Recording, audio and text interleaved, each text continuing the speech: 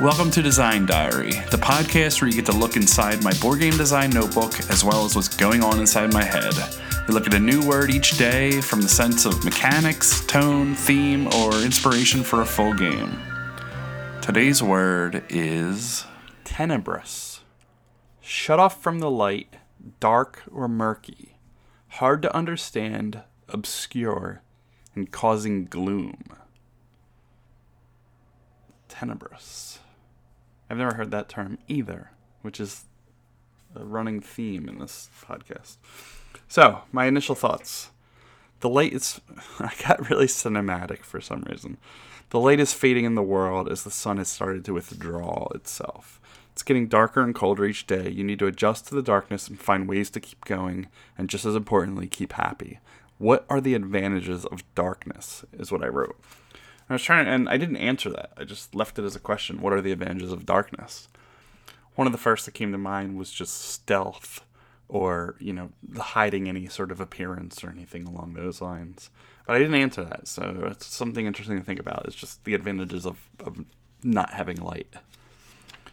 So to get into what I wrote for mechanics, I wrote the unknown, which is, a card that hasn't been revealed, somebody's hand, just any sort of hidden personal information. Future randomness is all unknown. I also wrote secret actions or decisions. Remind me of darkness and shut off from the light. A range of visibility in some sort of mechanic that shows your reach or, what you can see and what you can't.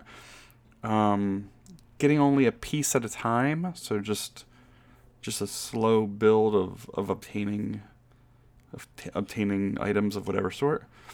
I also wrote arranging items in an order from the sun out until they eventually disappear. And I got into that a little bit, but what I meant was, let's say the sun is in the center of all players, and you're going to build outward from the sun towards you, wherever you're sitting at the table. And, it could be cards, it could be tokens, and tokens was kind of where I went with, but you're going to, on your turn or whatever, you're going to add a token to this line that's coming out from the sun. And they can only go behind each other. Somehow maybe you can insert them in between and shift, but what happens is they each have a front and a back, which is a little like a memory mechanic, but it's more like a pattern recognition, even just comparing to a rule book or whatever. But I wrote that certain tokens have certain shapes, and when the sun goes, the tokens are flipped to the dark side. So they just have a plain background. But they still can be used. So what you're doing is you're kind of working in the dark. So you have these tokens that allow you to do things. They're all placed from the sun out. And eventually, the ones that are furthest away get flipped over to the backside. And then you know that this one's a square, and a square could be one of three things, for example. And you can eventually use it. Or even when you're so far from the sun, they just come out flipped over. So you're pulling them from like a center pool and putting them out there. And what happens is you have to use certain items or certain knowledge that you have to be able to look at them to see what they are before you can use them. Or you can try to use them blindly and they might, misfire and whatever it is. That was just kind of where I went with mechanics. For themes, I have a haunted house or any sort of horror story. Anything blindfolded, a situation where you're maybe captured or something along those lines. For themes, I wrote shadow puppets, which is just a cool, everything about that's cool. Monsters living in shadows killing plants or vegetation in some sort of farming game where there's a city built next to a farm and the shadows are just, the shadows of the skyscrapers are impacting the farmland. And then a gloomy town that's in the shadow of a mountain, which was interesting to me as well. So for my final thoughts, I did write about that gloomy town that's in the shadow of the mountain. I love that theme. I love the setting of it. And maybe keeping it running or keeping it separate from the rest of the world to avoid everything that comes with the light. And I wrote, and this is where it gets cinematic again. Maybe it's one of those sheltered things where everyone in this town that's in the shadow thinks that light represents everything that's wrong with the world and society. And the younger folk in this town decide that they want to escape and see the light and bottle it up and bring it back to prove the elders wrong. And I had this cool concept of just bottling up light, and that doesn't even work.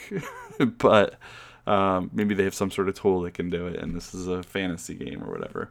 But I wrote mechanically that bottling up and saving light would be like either like a sun-shaped pie chart tableau or something along those lines that have wedges that you can fill in with what you're collecting and gathering to show the elders, and you could form sets within there, and the way things that are positioned in your little pie chart, or the just the collection of what you have. And then I said there could be timers before the light fades, and then bad things happen when it does. So maybe these also start to flip over. Light and dark and flipping something to its backside seem to go really hand in hand with me.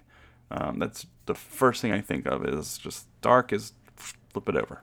Now it's we can't say it. So I kind of go there.